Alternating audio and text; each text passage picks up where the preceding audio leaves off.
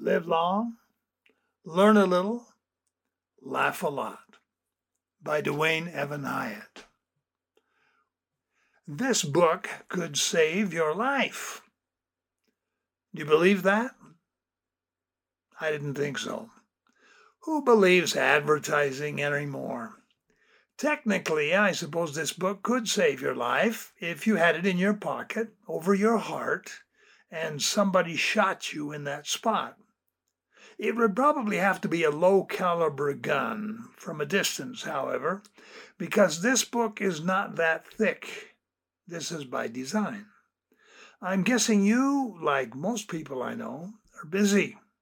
So a modestly sized book with short chapters is more compatible to the time you have to spare for reading.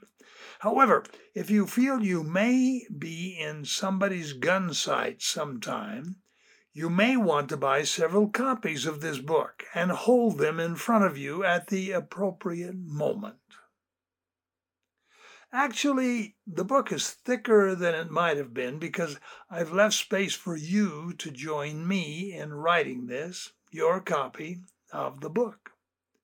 This book is about life, your life, and the life of a kid who grew up in a small town among, quote, dear hearts and gentle people, unquote, as that old song says.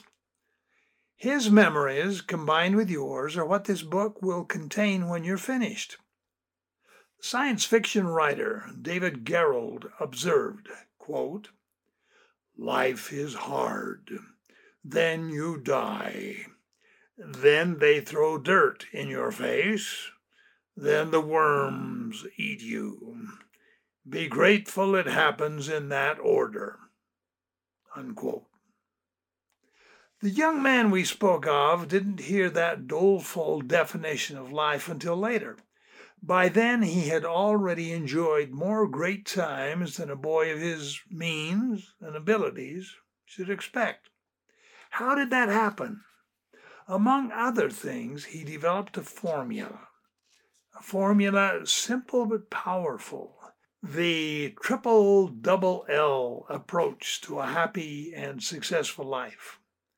The double L's are live long, in perspective, learn a little, and laugh a lot.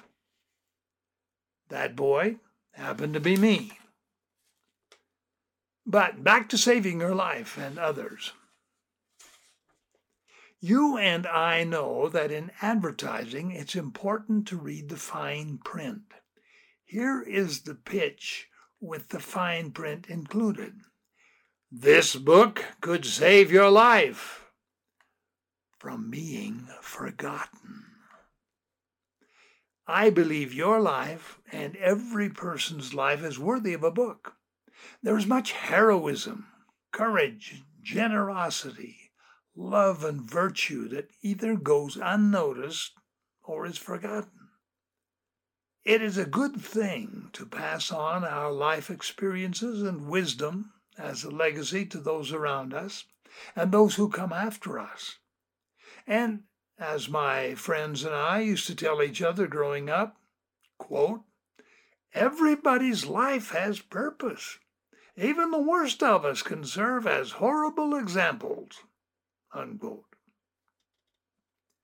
But most of us need a little nudge or a big shove to get our stories down on paper. My experience and observation is that two big hurdles to writing your history are organization and motivation. I would like to help.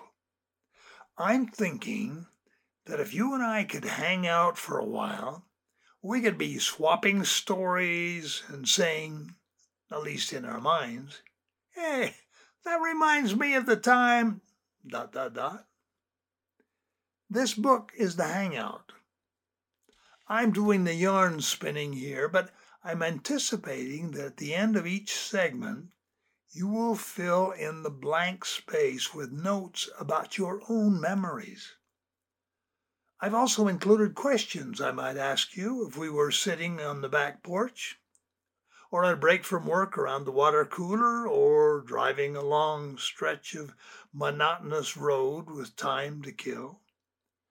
My intent is that you will enjoy our time here together, and at the end of the book, you'll have a desire, plus notes and memory joggers, to string together your own book, or at least a compilation of events and memories of your past. If it works for you, you might want to send a copy of this book to your adventurous Uncle Alvin, whose exploits are legendary. But unfortunately, legends fade away. Or your sweet grandma, who is a model of fine character but is too modest to tell how she got that way. So may I invite you to flip through a few pages here, pick out a chapter or two, see if you enjoy it, and more importantly, see what it jogs in your memory. This book has a dedication. It's to my first wife, Diane, who's passed away, and my second wife, Sharon, who hasn't. Diane bore and for 26 years reared our 15 children. She died of cancer. I endured the pangs of widowerhood for a time, and then I was privileged to marry Sharon, another wonderful wife, marvelous mother. I am a man twice blessed at the marriage altar. I also have some acknowledgments here. Thanks to the Hyatt children, Daniel, Robert, Joseph, David, John, Matthew, Angela Griffiths now, Callie McKay now, Samuel, Benjamin, Catherine Morgan now, Thomas Joshua, Lucy Robertson now, and Marin Costa now, who have granted me the privilege of being their father. Thanks to Dick Davis and Dennis Sorensen, the other two of the 3Ds. More on that later. Chris Polis, the 3Ds manager who kept food on the table and roofs over our heads, the heads of us and our families. Carl and Jerry Engelman, Wayne and Lorene Steinley, Dr. George and Glenna Stevens, Reed Jones, high school principal who gave me one of the most painful and most valuable lessons of my life, Jane Thompson, Arch Williams, Truman G. Madsen, Stephen R. Covey, Stanley Peterson, Dale Carnegie, Porter Rockwell, Abraham Lincoln, and you people who have allowed me to perform and write for you over the years.